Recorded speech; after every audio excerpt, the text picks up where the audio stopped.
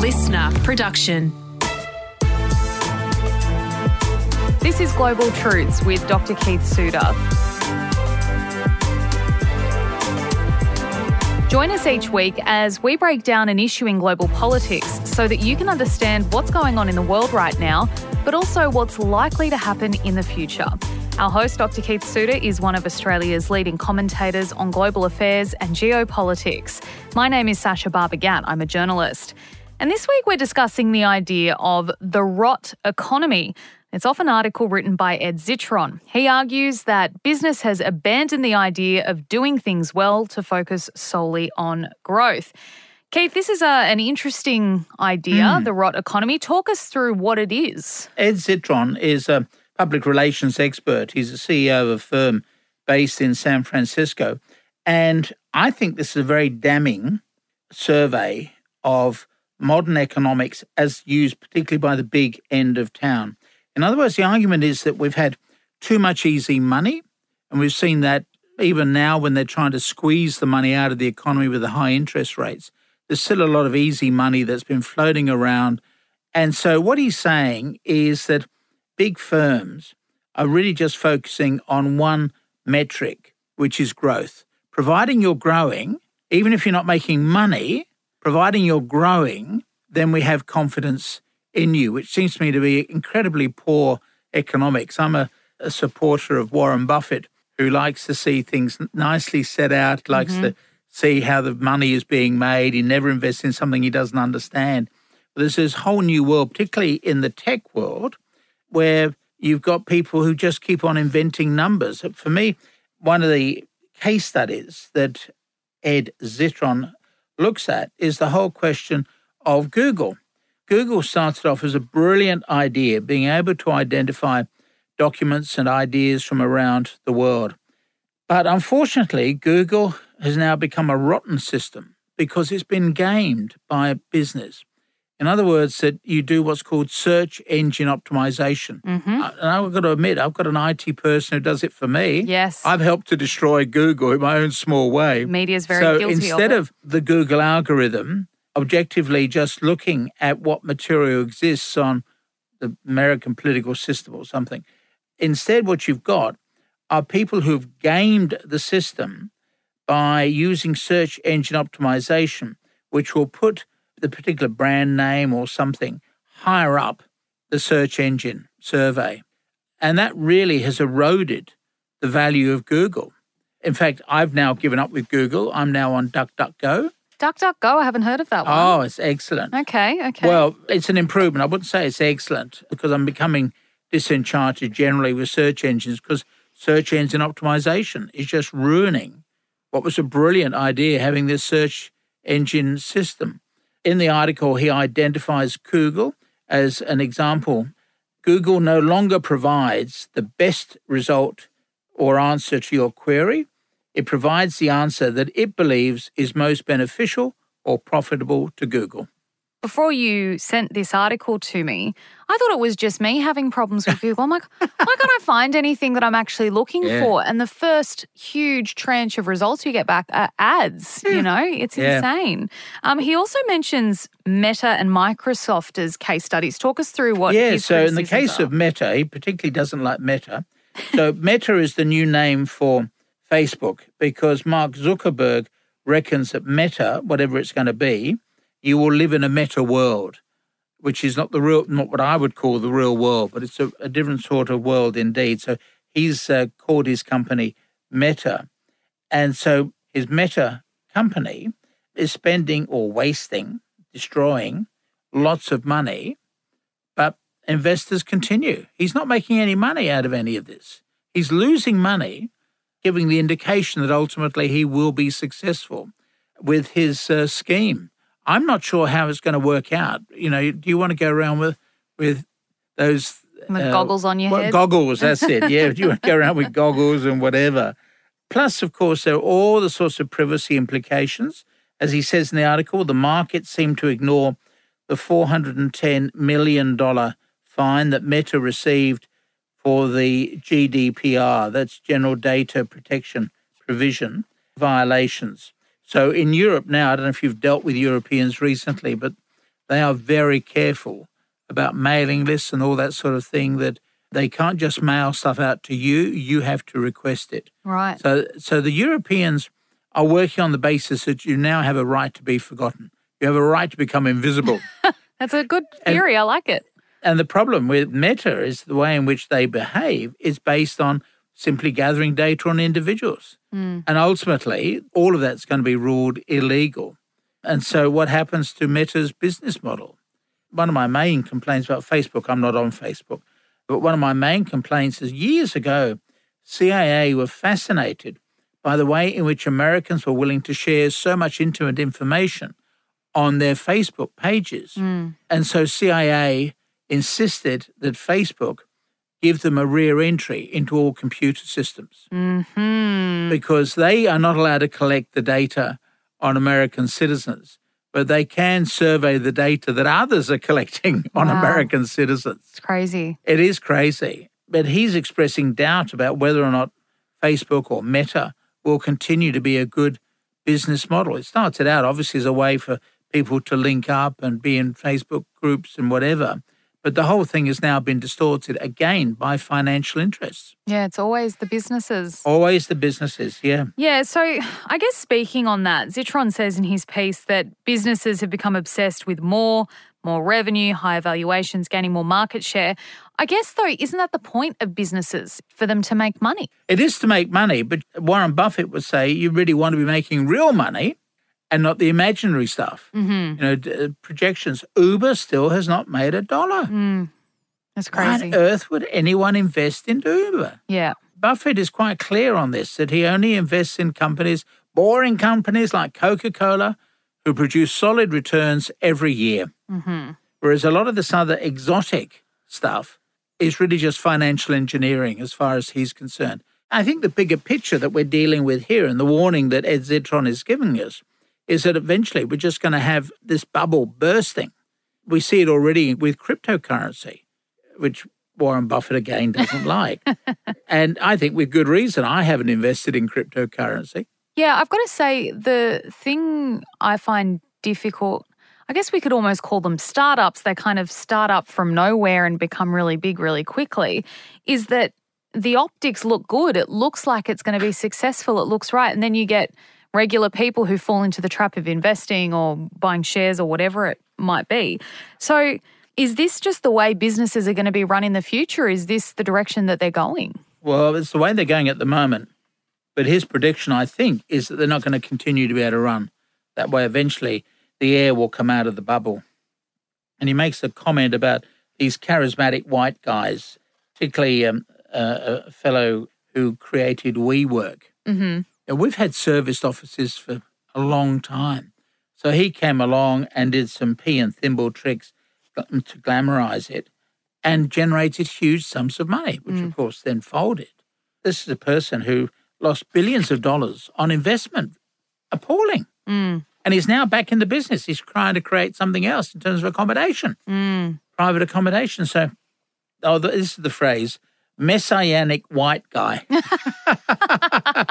Yep, that makes sense. I see. So what other examples does the author mention about the rot economy and who's involved? Well, I think that really what he's doing is simply saying, look, we've got to get back to basics and we've got to try to sort out how we're doing economic growth and how we measure it. That's, I think, is the problem. And it's interesting because this issue of measurement is one that I've been associated with for decades. For example, the whole question of the measurement of GDP, gross domestic product, that is simply the measure of money going through the economy. It's not saying whether it's a good measure of money or a good flow of money for any purpose. So, for example, bushfires are good for the Australian economy. We keep people employed. We have people who need to be buried, etc. Good for the undertakers. So we need to have better ways of trying to assess the value of economic growth and not perhaps just be focused so much on economic growth.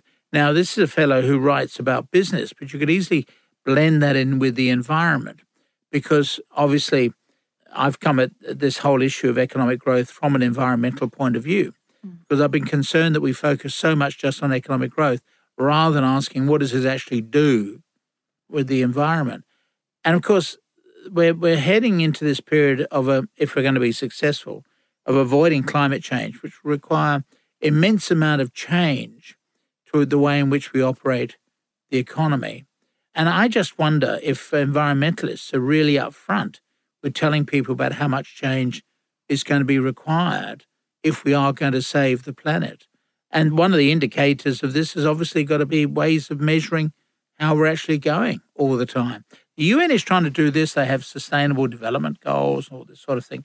So the United Nations is working on it, but we're still fixated. Take Donald Trump, for example. He would assess the state of the American economy by where Wall Street was. But Wall Street is simply the measurement of rich people's money. Yeah. It's not an indication of how healthy the American economy was. Or if you look at the lead up to 2008, booming house prices, but that was another bubble. Yeah. And the Americans were using their houses as automatic teller machines. Because they were thinking they were getting richer and richer, they would go out and spend the money which they thought they were accumulating in the house. So they're actually getting deeper and deeper in debt, and the bubble was just continuing to grow. What we need, although he doesn't spell it out in much detail in this article, what we need is an alternative way of doing economics whereby we can actually see worthwhile activities that are then therefore paid for and are worthwhile, and that we don't waste money on things like cryptocurrency.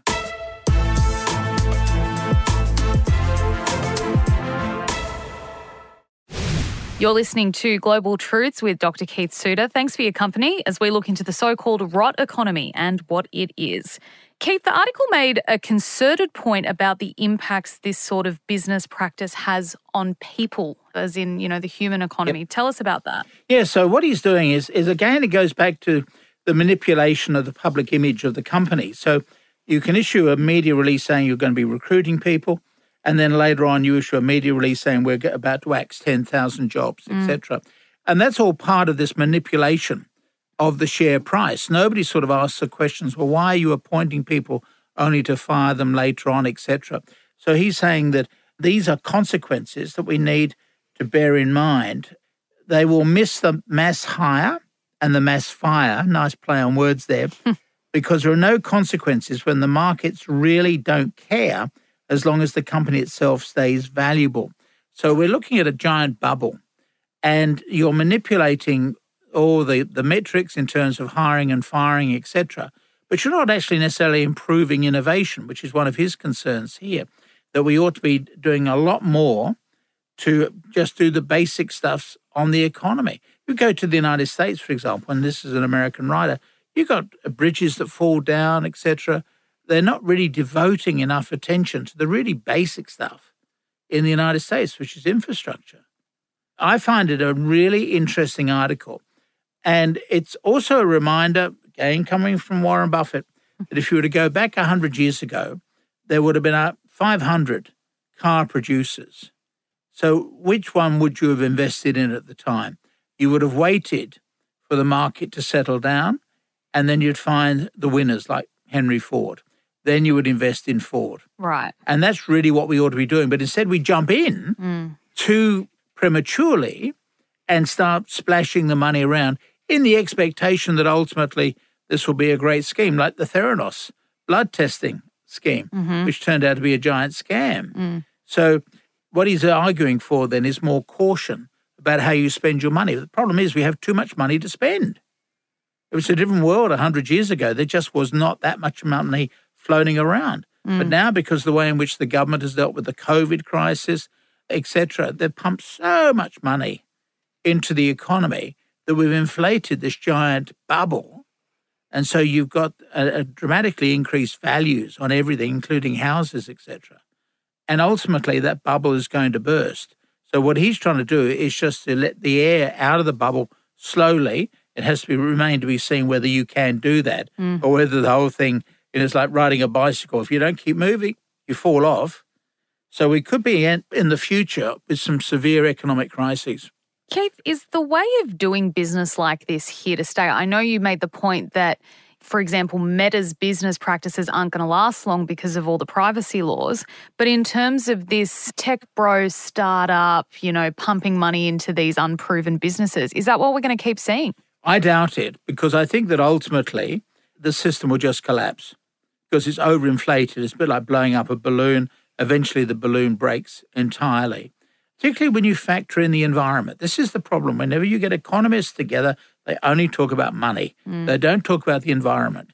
But you need to talk about the environment all the time in all contexts. When you're talking about the environment, you then will realize, we just can't go on growing because otherwise we just be a cancer on the globe. And so we then need to say, how do we redesign economic activity? I don't know how we're going to do it, right? I'm up front here. I'm not able to push a wheelbarrow saying this is how you solve the economy, ABC. At the moment, I'm just campaigning for something as basic as getting the metrics right. Yeah. Don't get obsessed about GDP figures, etc. But it seems to me that if we're going to survive as a society, and there's no guarantee that we will, but if we are going to survive, it's going to be because we're going to change the way that we do economics. We've got to have money flowing through the economy. I quite agree with that. But it may be that we're going to have to get used to having less money in our pockets and buying fewer things. Remember, consumerism was invented 250 years ago. People traditionally used to work on the farm, and they would work when there was work to do. When there wasn't work, they would just stay at home, or they'd go for religious observances or play sport or whatever. And then in 1750, we use that as the date. It's somewhere of that order. 1750, the Industrial Revolution begins in Great Britain. The basic problem is, how do you get the workers to turn up for, in those days, 6 days a week? Oof. No thank How do you keep them working? Yep. Because if they can earn enough money Monday to Wednesday, why would they be here on Thursday?